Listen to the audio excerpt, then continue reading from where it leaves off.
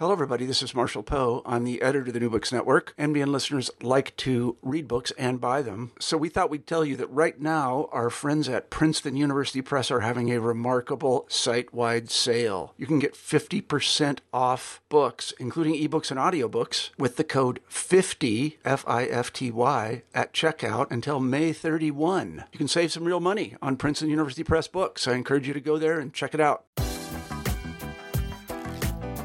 Hello, everybody, and welcome back to New Books in Anthropology, a podcast channel of the New Books Network. I'm Alex Golub, a professor of anthropology at the University of Hawaii at Manoa, and I'm the host of the channel today. We're going to be talking to Nancy Matina, the author of Uncommon Anthropologists, Gladys Reichard and Western Native American Culture. Nancy, thanks so much for coming on the show. It's great to have you here. Thanks for having me. Yeah, so this book is a biography of Gladys Reichard, who is remembered today as a student of Franz Boas and an ethnographer of the Navajo. But in many ways, she's actually not very remembered. There isn't a lot of work that's been done on her, and your book is her first full-length biography covering her. So can you tell me a little bit about how you got interested in her and how you came to write this book? Sure. The thing that is most unknown about Gladys Reichard, I think, in the anthropological community, is that she was as much of a linguist, a student of Native American languages, as she was an ethnographer. I think she preferred to refer to herself as an ethnologist because back in the day that encompassed the study of, human culture, which included language and cultural anthropology, et cetera. So, for some reason, for many reasons, actually, she was kind of erased from not only the history of American anthropology, but the history of Native American Indian linguistics. And but I happen to have done graduate work in Native American Indian linguistics and got a PhD in that subject from Simon Fraser University in the 90s. And I studied a sister language to the one that she worked on, the Coeur d'Alene Salish language. And she was a constant, her work was a constant reference for mine. And so I knew her name, I knew her linguistic work, but I knew nothing else about her.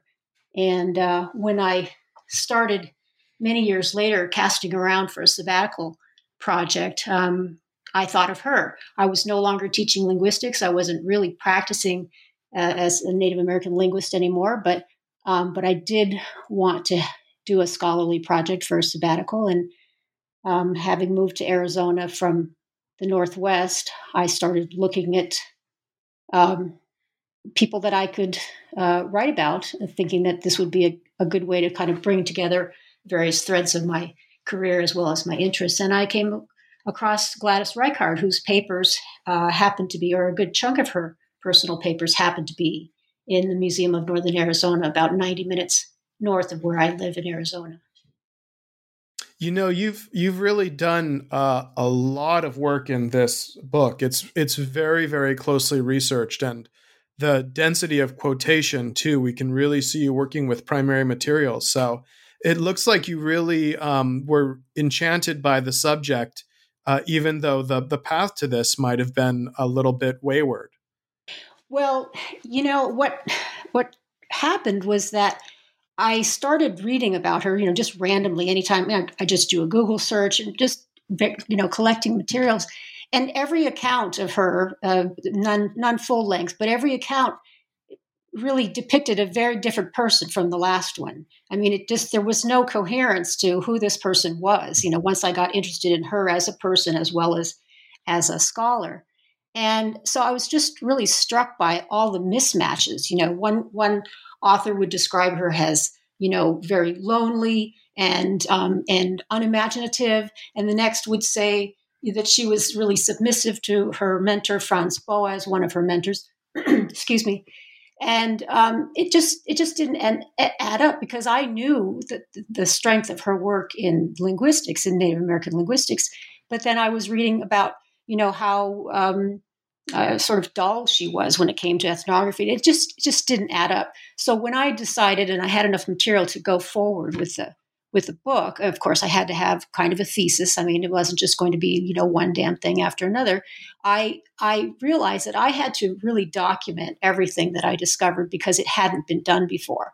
Everything else, frankly, was sort of part of a whisper campaign against her, as well as people sort of taking other people's word for who this person was, what kind of work she did, and what her sort of mission in life was. And so I just felt like if I was going to go to the trouble of writing a full-length biography, sort of, as they say, a cradle-to-grave biography, that it better be documented so it rests on something and not just a perpetuation of all the rumors that are out there floating around about her.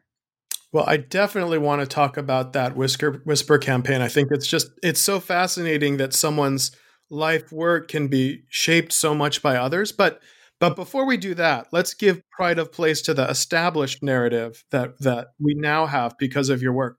So who was Gladys Reichard, and why should we remember her, and what was remarkable about her? Well, who she was a woman of what they call Pennsylvania Dutch or Pennsylvania German descent, who was born in eastern Pennsylvania in 1893, same year as the Columbia Exposition was taking place in Chicago, I might add. And she was born in a small slate mining town, 2,500 people or so, really a village. For some reason, she decided, at an early age, she was going to go to college. She wanted to become a physician like her father. And she ended up at Swarthmore College doing essentially a pre-med course. And in her final semester, her biology professor was talking about some evolutionary ideas and mentioned Franz Boas and his work in anthropology. And it just clicked, and that's what that she was just drawn to that. So she applied to Columbia, and she was accepted into the graduate program in anthropology at Columbia. And from then on, basically from 1919 on, she was an anthropologist. And in those days, being an anthropologist meant wasn't completely for field anthropology. She didn't do much with physical anthropology. She certainly didn't do much with archaeology, but she really was the first American woman to focus her doctoral work and then subsequently her career on linguistics, the study of unwritten languages and the systematization of their grammar. So at that point, from 1919 on, she became this incredibly adventurous, accomplished, and well-regarded linguist. She was at the center of the so-called Boasian Circle. And she had, along beside her, people like Margaret Mead and Ruth Benedict, who went on to achieve quite a bit more popular acclaim. But Reichard was right there in the mix with all of them. And she taught at Barnard College for 32 years and was the only faculty member in the anthropology department, which essentially was created by her, for her. And then she died in 1955, very well regarded, lots of friends, amazing accomplishments. She had so many firsts, it's sort of embarrassing to, sort of list all those things. But she was truly a pioneer, a free spirit, loved the outdoors, was funny. As I said, had lots of friends. And then within 5 years of her death, she was just sort of gone. She was gone from the So how did she? So first, I think it's interesting for people to remember how anthropology at Barnard got started. So it's I just want to really highlight that. But when I think if you asked many people, sort of who was Boas's close disciple, they would think of Benedict or maybe Mead. But you show us that Reichard and Boas really had a kind of connection that was just very, very different from those two. She rented an apartment in his house. Is that right? Mm-hmm. Yeah, I've actually been to that house. It's across. Yeah. That's cool. No, I haven't been inside, but because I don't know who lives there now, but I made sort of a pilgrimage to New York City many years ago, and one of the side trips was to cross the river and go see Boaz's old house, and it's still there. I want the address. Okay, I'll send it to you. Yeah. In any case, so they had, it was just a big house right there on the Palisades, and it's not a mansion or anything. It was just a big, very functional house. And the top floor was an apartment because Boaz and his family were always hosting people from, other scientists from around the world. And at some point, before the Depression, she started renting there so that she drove and he didn't, and she loved to drive. So she'd drive him to work every day, basically. For 15 years she lived there. There were reports that she was there for a year or two, but no, as a matter of fact, she was his tenant, for the family tenant, for about 15 years all total. A lot of people, when they read about Boaz, once they get past sort of the initial stuff about him being sort of opposed to racism and creating American cultural anthropology, that story is a little more complicated. A lot of his students don't remember him very fondly. Sapir and Lowy, they describe him as being very demanding and not extremely empathetic, but she really appears to have hit it off with him. Absolutely. And in fact, I'd say that one of the more intriguing things to me about Reichart's story, I mean, of course, I really did fall for her, as others have said about her when they read her letters. I mean, she's just a really lively, engaging intellect. It's just really fun to be in her presence. But one of the things that just over and over came through from the research that I did was that the whole story of Boaz and the Boazian circle and all of his, if you want to call them acolytes, he wouldn't, but his students, there's been a real mythology that's built up about him.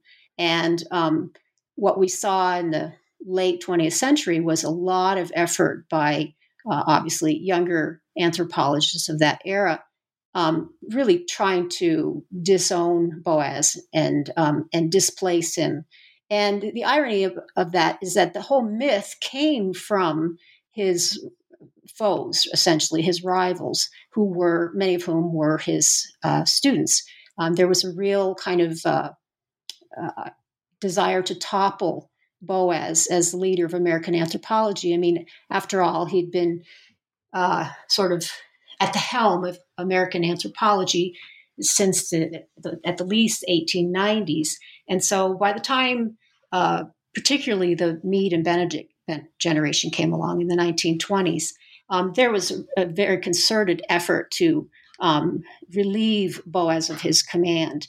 And it was that kind of just sort of professional ambition that ended up driving the myth that Boaz was this controlling, domineering, sort of close-minded individual who was just all about power and was not particularly compassionate toward Native peoples or their many ailments that were inflicted on them by dominant society. So there was this whole picture that was built up of him being this really bad guy. And when in the late 20th century, when there was this sort of revulsion against colonialism and, we wanted to rid ourselves, that is to say, those anthropologists wanted to rid themselves of the stigma of having been involved in this exploitation of Native cultures for their own benefit.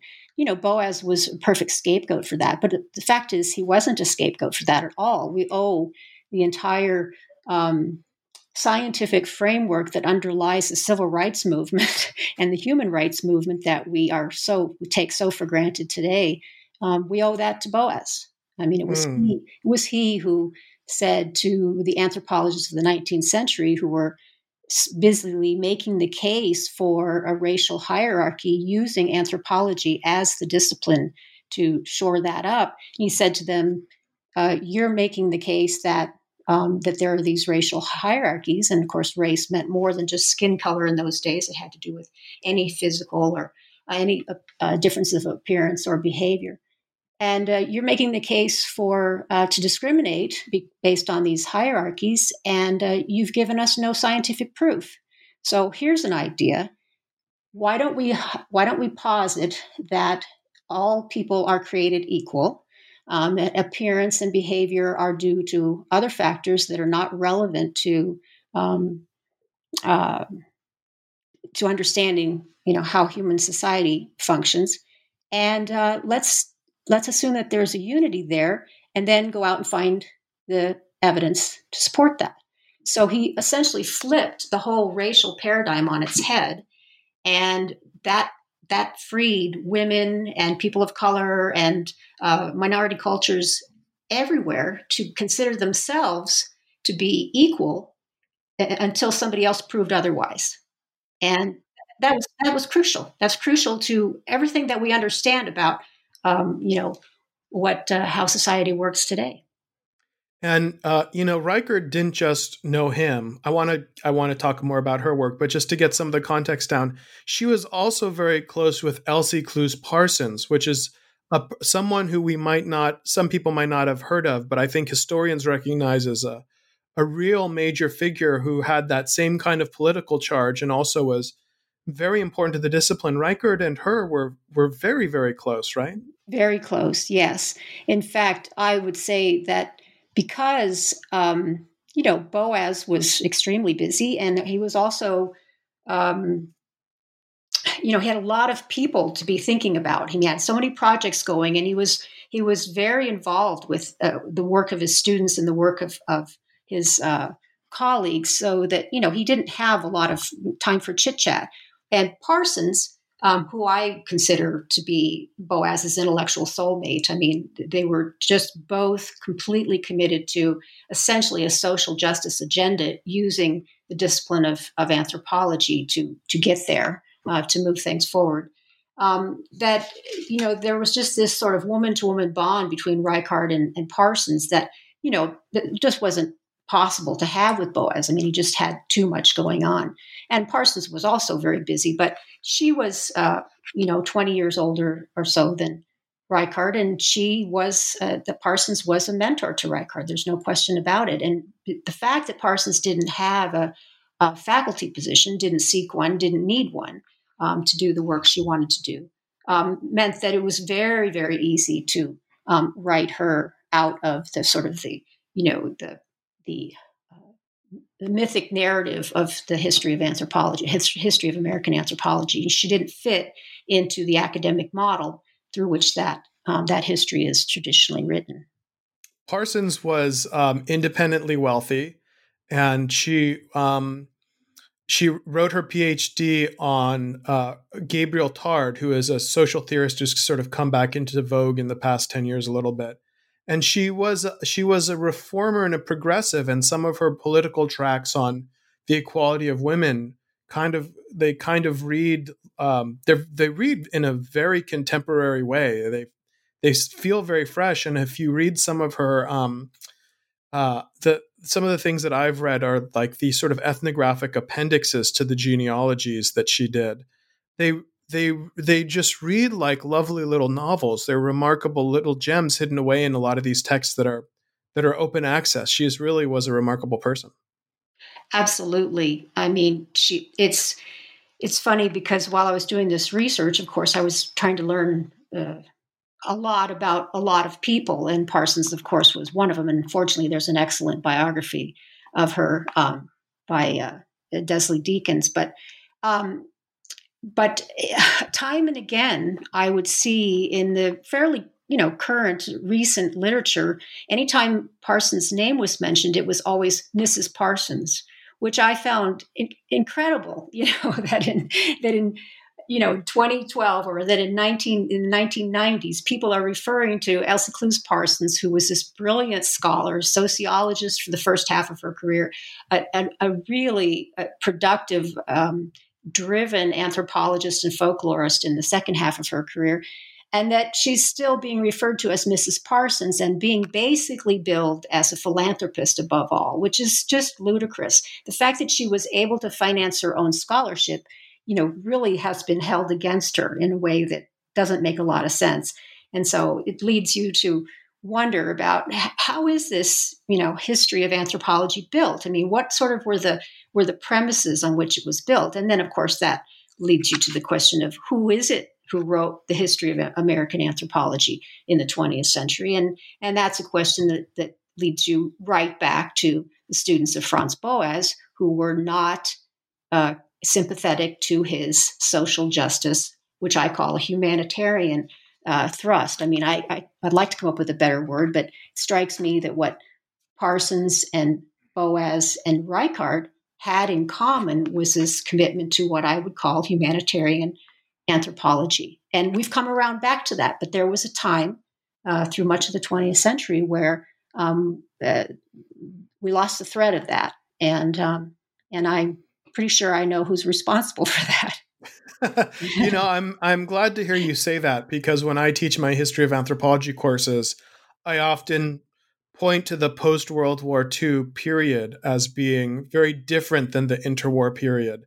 And so I'm glad that someone who actually studies this thinks that that's right too. But Reichard was really an insider. She was really much closer to these central figures than people like Mead and Benedict. And I'd love to talk with you more about Parsons, the reaction to her from even the people who took her money. Some people like Kroeber really liked her, and then other people did not. But we do have to talk about Reichard. So she, like so many other people, did field work in the Southwest. And I knew of her as I study the Pacific. I study Papua New Guinea. So I'm not at all an expert on indigenous people in North America. But I did know about her book, Spider Woman. And that ethnography is a prime example of an ethnography that is sort of alive and vibrant and has a sense of style and humanity, and was written at a time when a lot of people today assume that no ethnographies had that quality. Can you tell me about her fieldwork in the Southwest and that book and how it came to be written and what it's about? Sure, I'll try. It's hard because the thing I want to say that connects really Parsons and Reichard, where Spider Woman, the book Spider Woman, is concerned, is something that I once heard Ken Burns say, the documentarian, say about his work on the Roosevelts. You might remember that a few years ago he came out with a very, very long video documentary on the Roosevelts. And what he said was that the thing that caught him most by surprise when he started researching their lives, and this would have been Eleanor and Franklin and then Teddy, the three of them were the focus of this documentary, is what surprised him so much was how modern they were and how sort of current their interests were. And that really stuck with me the whole time I was working on Reichard's early part of her career. And that meant the time that she was sort of following Parsons' lead to the extent possible. And that's the thing when you read Spider Woman, is it's just hard to imagine that this was written in 1934. I mean, because when you fast forward to the 80s, when you have people questioning about the way ethnographies were written until that point, and then we have the James Clifford's Writing Culture book with all the essays saying how, gee, ethnography turns out to be a lot like literature. Maybe it's travel writing, maybe it's memoir, but it's not just ethnography. It's not scientific. Well, there's not a word said about Reichard's Spider Woman or Reichard herself in that entire volume. And there were many essays that followed on that same topic of, how subjective is ethnography? Well, in fact, in 1934, Gladys Reichard was simply following Parsons' lead and just approaching the writing about other cultures as a writing task. She was quite conscious that she was writing a story of her experience with those people. She was not describing, the Navajo. She was writing about the time she spent with these people. And the book itself, it's really interesting. It starts with the most sort of cinematographic opening, which has not got the hero anthropologist front and center. The hero anthropologist, in fact, doesn't appear for several paragraphs in, and that's in a poorly lit hogan being sort of put up as an object of display for the weavers who are deciding whether or not they're going to take her in. So you have this real anomaly when you read Spider-Woman, if you've read other ethnographies of that time period, with all the different headings for ceremony and religion and childbirth and all these other headings of they're supposed to bring out what this culture is and what it's like. So Spider-Woman is a story. There's no question about it. And the author is not unclear about that. Reichardt is talking to you. I mean, she doesn't name herself, but she is, it's just in that sense, it's a kind of memoir. And I've heard people refer to it as that. But I will say that the problem for her in her day was that when that book came out, it was not considered science. And so it was not widely reviewed. It was considered popular work, and it was, of course, dismissed by other anthropologists on those grounds. And it's taken a long time. The book's been constantly in print. It's now a free downloadable book. But the essence is that you are writing along with a sympathetic, living persona who is just showing you a bit of what she experienced and how she was accepted or rejected or responded to by people who were strangers. I mean, she was a professional stranger, but they made room for her. And what happened. And so it doesn't have maybe the plot that a novel might have, but it has plenty of insight as to what it means when people with very different worldviews come together and try to be friends. I think it's so fascinating to imagine what ethnography would be like if people took their lead from Parsons instead of Malinowski. Yes. I mean, we'd be in a different world. Absolutely. Well, as a matter of fact, I mean, I don't mean to get away from Parsons, because there's no question that she is still underappreciated, and still we've not sort of circled back to give her the credit for having started this whole idea of dealing with minority peoples, native peoples as other humans, as equals to us. I mean, that was revolutionary at the time.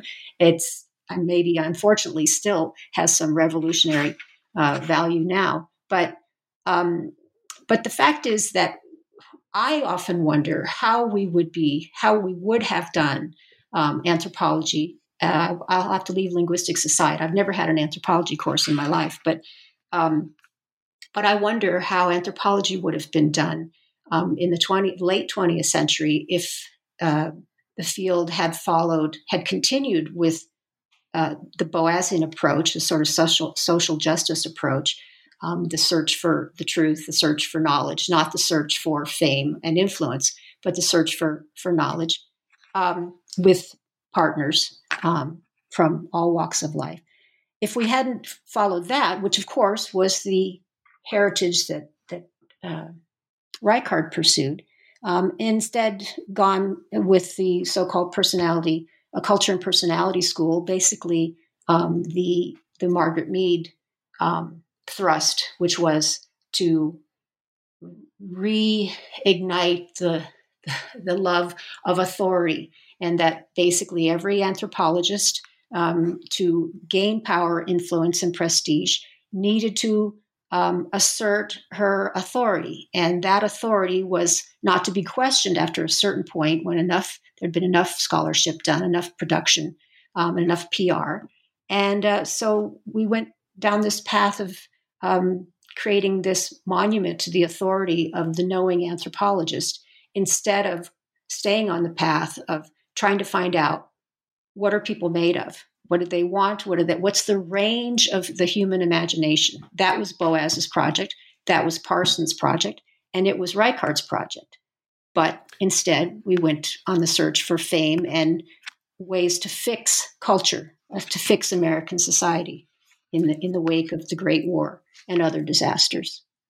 I think if people maybe the Cold War was a blip, and the moment that we're currently in anthropology and Reichart's life and period, maybe those will turn out to be the normal thing for anthropology as we move forward. Because I think if you look at what contemporary anthropology is doing today, the aspirations of people like Julian Stewart or Clyde Kluckholm seem very, very remote and distant. And you mentioned Mead as incarnating a certain kind of scholarly authority, Cold War authority, which I think is true. I agree with you. But normally, when we think of the uber Cold Warriors, people like Kluckholm come to mind. And he's definitely connected with the Reichardt story because they both worked in the Southwest, and she worked with Navajo people, right? Right. Well, that was a big chunk of her career. But yeah, of course, as you know from reading the book, Reichardt and Kluckholm weren't at loggerheads because Kluckholm was a very, very calculating person, and he was very determined to be sort of the male Margaret Mead. I mean, he wanted the prestige, he wanted the attention, and he got it. And he did that, some would say, at the expense of his sort of scholarly code of honor. But the fact is that they tried to work together, but he did everything that is Reichardt and Kluckholm did in the Southwest, in the area that people now refer to as Navajo studies.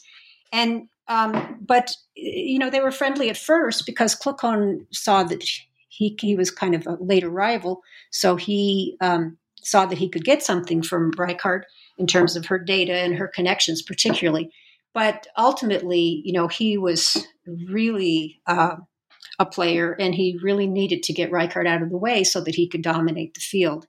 And he was happily joined by many other men, particularly in Navajo studies of that time, in doing that. When the Second World War came along, he just really got a big boost for anybody who wanted to step up and defend nationalism was more than welcome to join in the fray. And Reichardt stepped away from that.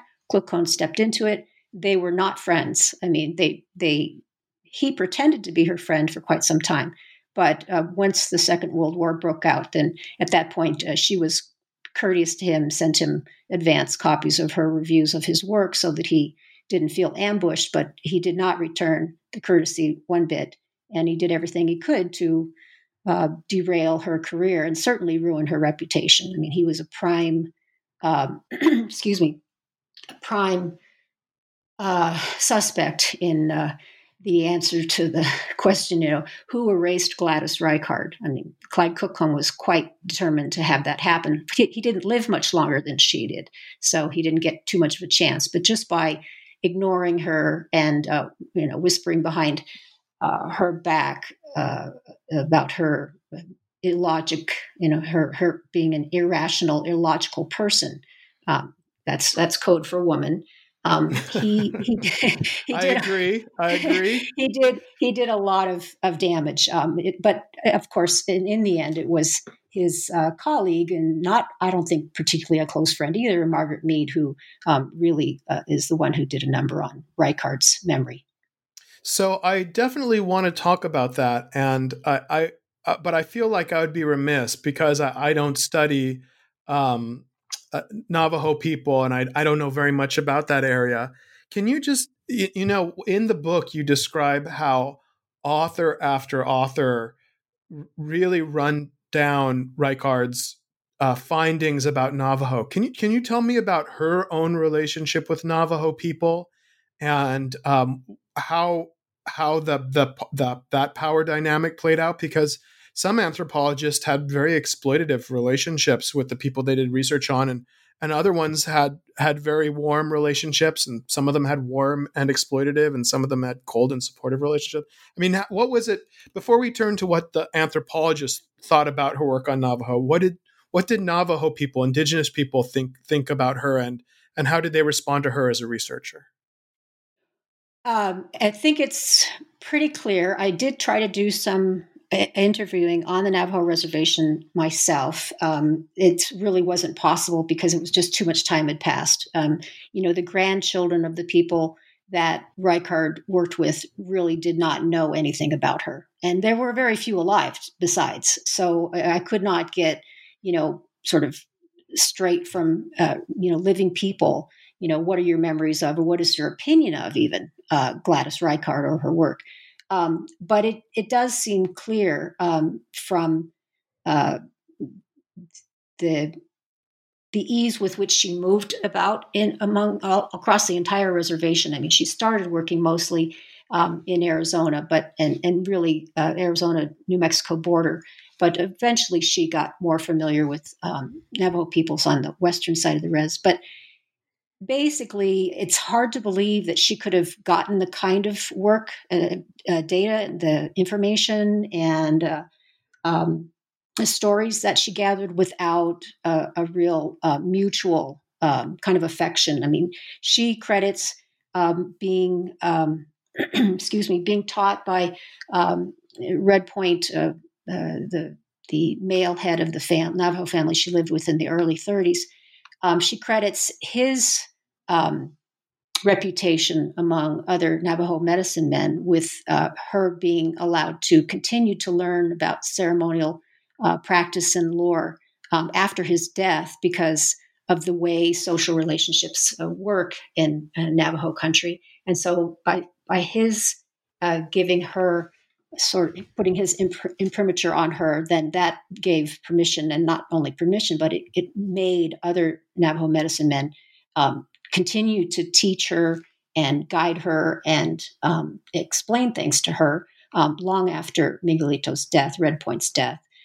So I also was told something early on in my research by Nancy Pareso, an anthropologist of the Southwest who's sort of recently retired from the University of Arizona. And she did her dissertation in the 70s, if I think I've got that right, on commercial sand painting art by the Navajo. And one of the things that she said, a few times I've talked to her about this, is that as she went around to all of the households on the reservation, maybe not all, but hundreds of households on the Navajo reservation, to inquire about, people who are doing this commercial sand painting art, she said inevitably there would be a copy of Gladys Reichard's Navajo Religion on the bookshelf. It might be the only book in the house, but it was there because those this commercial sand painter artists were consulting her work. So that for me leads me to believe that she is welcome there anytime, dead or alive. And the other thing is that, I will say that I assume this is true on every reservation, but perhaps more so on the Navajo, that the word anthropologist, the title anthropologist, is not heard with great affection.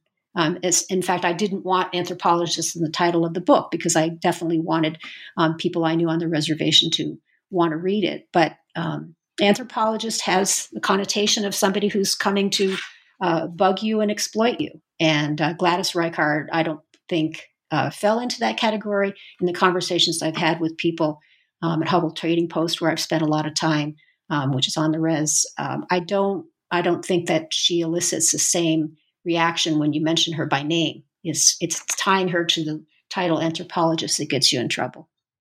And she did quite a lot of field work as well, and had a pretty deep commitment to that community. She did not drop in, for a year and then write about it for 30 years after that. No, she was there every summer. She was in Navajo country for 26 summers and 3 sabbaticals.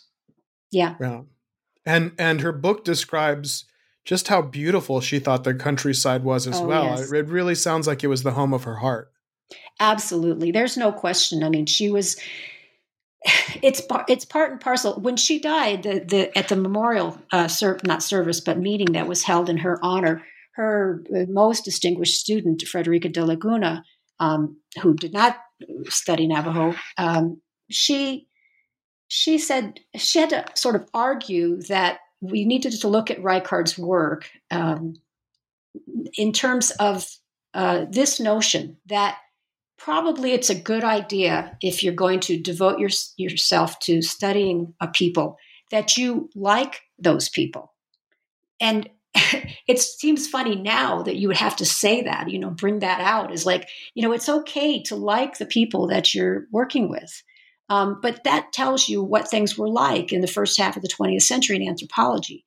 We were really, people were really consumed with this idea of objectivity, which really meant this sort of value-free, that the researcher herself was not to have any moral or value-based stance towards her research subjects, which is, blows your mind, but because that's not how it is now. But that De Laguna felt it necessary to explain that, Reichardt's work was so rich and so good because she actually liked the people that she worked with. That sort of tells you both about Reichard, who was absolutely drawn to people, place, landscape, the cosmology, all of it. She didn't become Navajo, but she appreciated all of it, and that had to be sort of apologized for in some way in 1950 and 1955 is really kind of revealing, I think.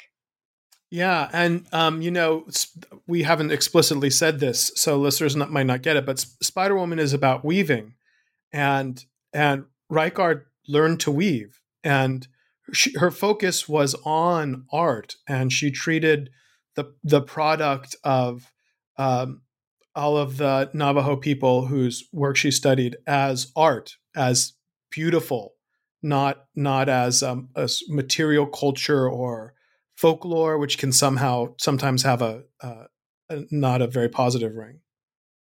Yeah, I think that's true. I mean, she had a history of studying, let's say, indigenous art, but for her, it was always important to remind people that this was self-conscious artistry. This was making beauty for the sake of beauty, and that was also off. That was off limits in the 30s and the 40s. It just wasn't done because you weren't supposed to have any judgment about these things. You were just, either to describe it or alternatively to theorize about it. But you weren't supposed to have your own kind of emotional reaction to this stuff. And but Reichard just, you can say it, I guess, a number of ways. She just wasn't able to turn that off. She came to people with her full self. And in turn, she got people's full selves back. As far as Spider Woman and the plot line that she went there to learn to weave, she did in fact go there to learn to weave, but that was, in her own words, a kind of ruse because she really wanted to learn the language, and there were no written grammars in English of Navajo at the time. Sapir really never published any of the work that he did, and so she thought, she had gone to Germany right after grad school, and she didn't speak German when she got there, but she did by the time she left. So she had learned a second language, and she saw no reason why she couldn't do that with Navajo, even though she was, well outside of the best time of life to be learning a second language. But anyway, she decided that if she was going to learn Navajo, she'd need to have some sort of focal point for it. So she determined to learn to weave, and she was handy herself in the domestic arts, you might say. But she also was very interested from the start in getting close to a family that would eventually allow her to learn ceremonial arts. And so it's a three-pronged motive for going to live with the Navajo family in the early 30s. And that was to learn to weave as a way to learn the language so that the language would allow her to make, get entree to the Navajo ceremonial life, which of course involves the mythology as well. And she supported a young man who I guess apparently is very famous. I feel bad I've not heard of him as a Navajo artist. And he He came to New York, and she helped him get by. So she was interested in extending these relationships back to where she was living as well. Absolutely. There are many others that other young Native people that she helped get into college. Essentially, you're referring to Adolph Bitney, whose name is now. He's now known as A.D. Dodge. His sort of second half of his life, he was a painter of some renown. But yes, she was absolutely convinced that education was the key to everything and for everybody. So when she met young, curious, people who were, wanted to assimilate, I suppose you'd say, but who wanted to do more than stay on their reservation and suffer with all of their family and peers. She did everything she could to send them off to college and mentor them. It didn't pan out most of the time, but there's no question that in that day and age that was unheard of. And she has not gotten very much credit for that, which, of course, I hope to change. She also mentored quite a lot of women at Barnard. You have a discussion of all of the people who went through her class, and I'm trying to find it now in the book, but since I have the author here, maybe I can just ask you. You mentioned De Laguna, but there are many other people who we've heard of today who we don't think of as Gladys Reichard students, but they were. Absolutely. As part of the erasure, I mean, really on every front, I was able to document relationships, letters, classes taken, classes given by Reichard to, well, literally in the case of undergraduates, hundreds, because her anthropology classes, once they got started, she started teaching at Barnard in 1923. And as I said, it was she was the only person in the anthro department. And in fact, the anthro department didn't exist before she took the position. So in that sense, she founded the department. It was the first anthropology department in a women's college in the nation, by the way.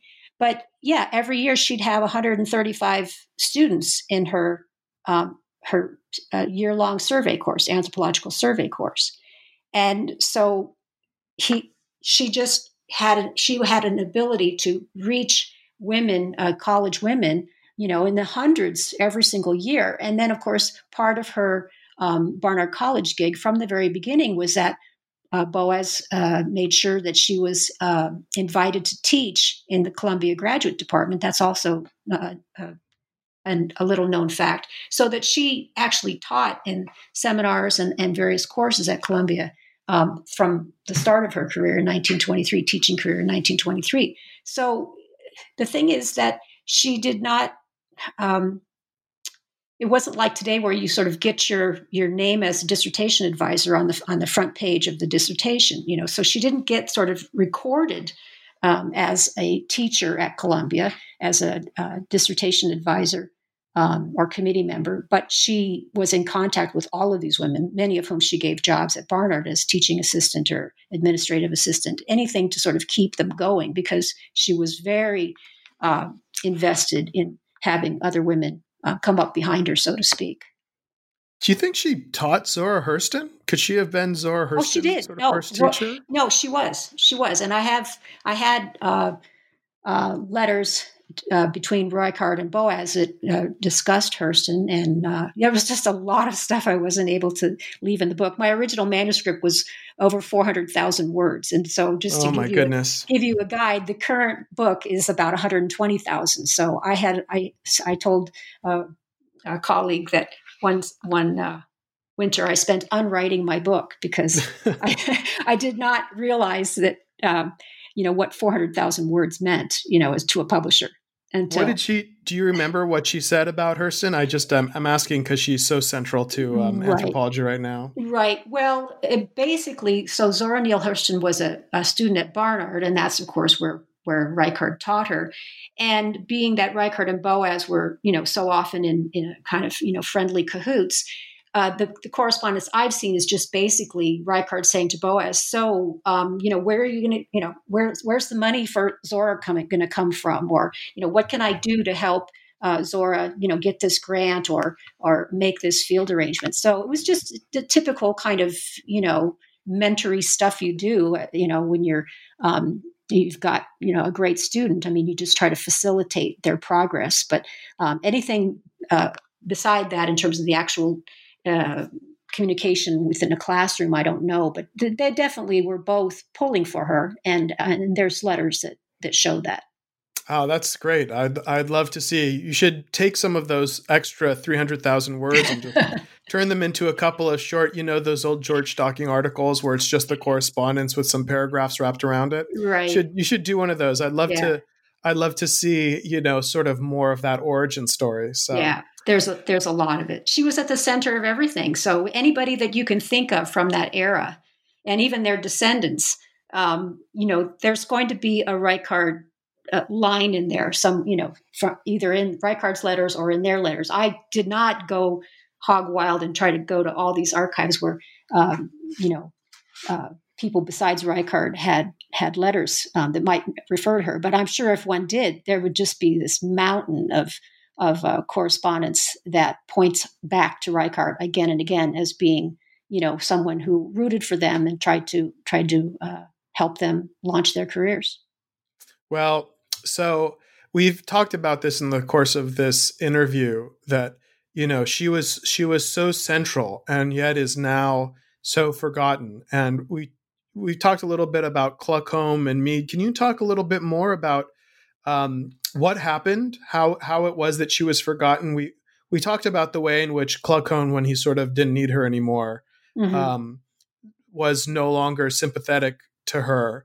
Mm-hmm. And you describe Sapir's hostility to her in great length in this book. It's the most recent writing that I've read in the history of anthropology shows Sapir in a very unflattering light. So I was not very surprised about that. But Kluckhohn and Mead and Benedict both come off in this book in ways, especially Mead and Benedict, in ways that many people would not be familiar with. I think many people imagine Benedict as Boaz's anointed one and the preserver of what they said back in the 20s and the 30s as a feminine rather than a masculine sensibility in anthropology, and a woman who was unfairly picked on by Linton and other people who replaced her. But your take on Mead, Benedict, Sapir, Kluckhohn, it's quite a bit different than that. Yes, and that gave me a lot of pause as I was writing this book. As I said, I'm not an anthropologist. I don't have the credentials for that. I'm just a writer, but someone who was involved, still to a certain extent, am still, but was involved in the study of North American Indian languages.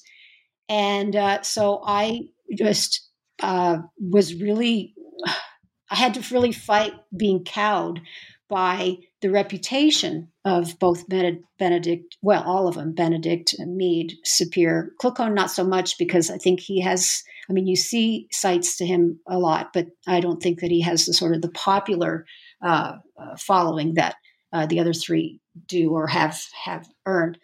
But I felt like I was really swimming upstream, but the facts were what they were. And I read numerous biographies of Mead and of Benedict, and one of both at the same time, plus a lot of their correspondence. I did not, go to their archives and check out all their letters, but there were enough published letters because I always wanted to focus on words from the horse's mouth, so to speak. And it just, again and again, it came back to the fact that Benedict and Mead had a really personal grudge against Reichardt, and it was a one-way street. Reichardt had no reason to think ill of either one of them, and in fact, there's plenty of evidence that she was quite friendly and supportive.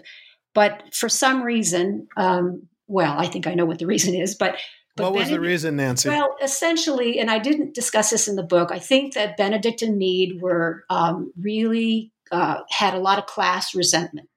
Gladys didn't talk right. She was happy. She was perfectly comfortable with a little Pennsylvania Dutch or Pennsylvania German twang and usage in her dialect.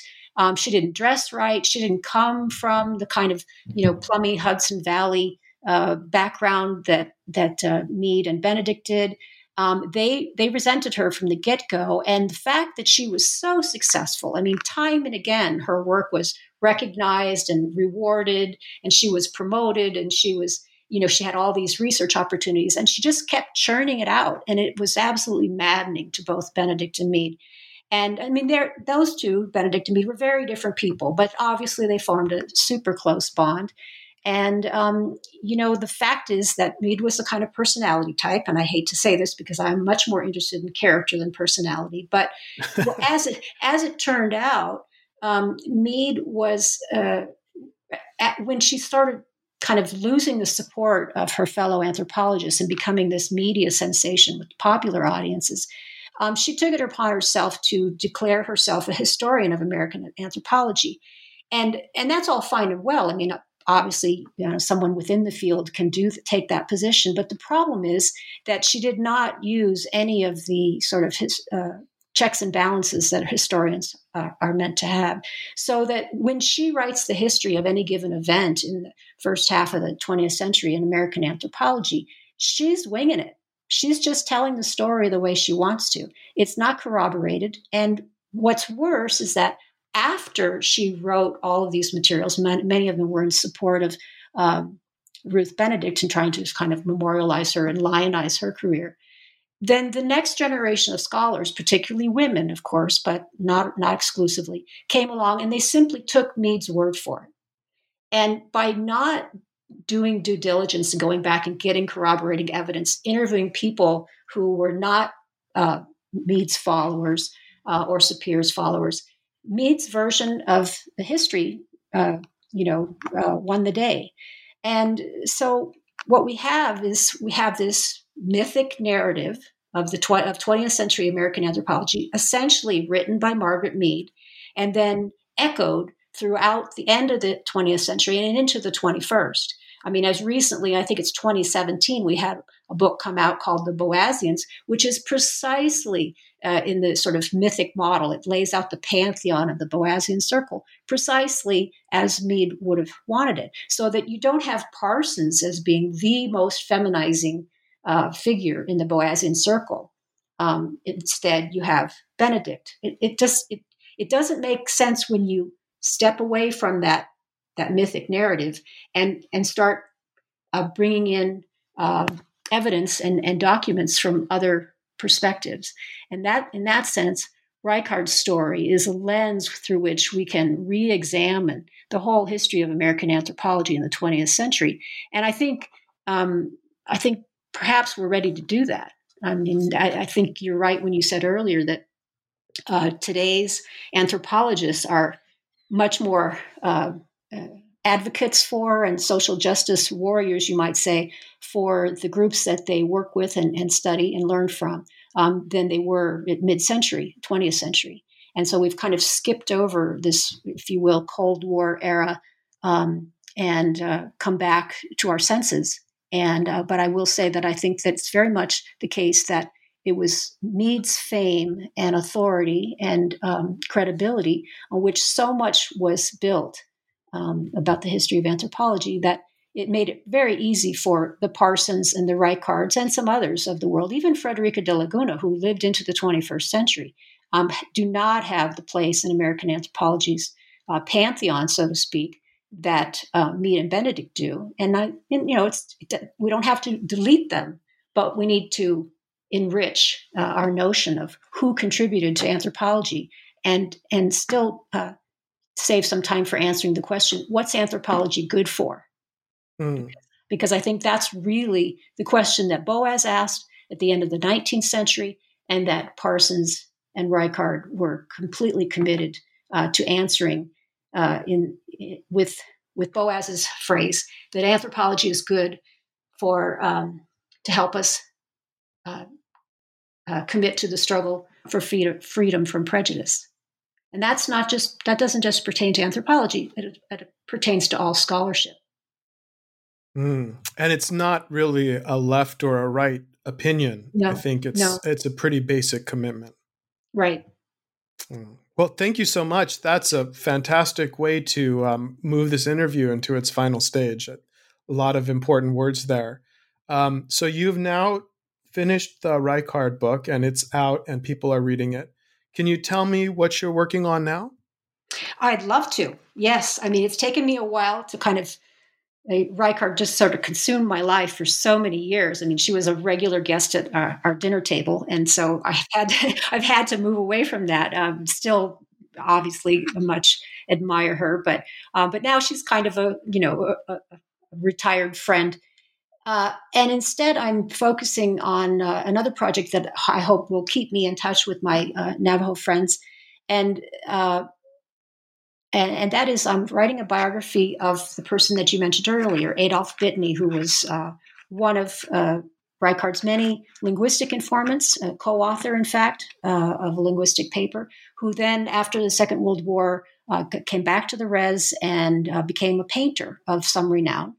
And his name now is A.D. Dodge. And just as I was winding down the Reichardt biography, I discovered that in 2011, some of his daughter had put A.D. Dodge's papers at the Beinecke Rare Books Library at Yale. And I just went to visit that collection in January.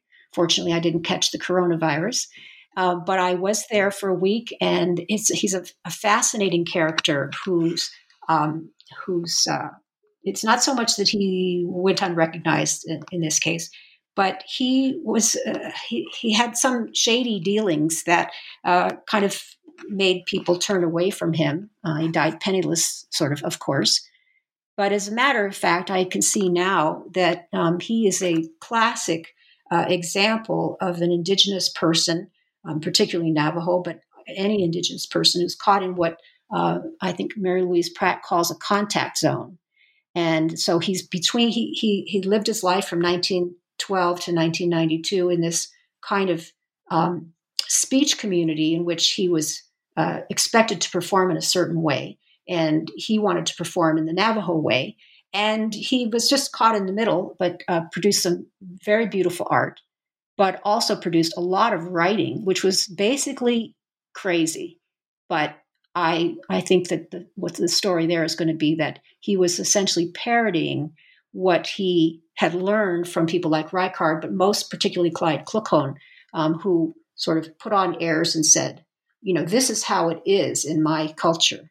And it makes for some fantastically interesting linguistic analysis of this sort of interlanguage that A.D. Dodge acquired and deployed in the last half of his life, trying to get the dominant culture to listen to him. Wow, it sounds like a really, really interesting project, and I love the thematic connections with the Reichardt as well. So I look forward to seeing it, and thank you very much for being on the show today. I really enjoyed our conversation. Thank you, Alex.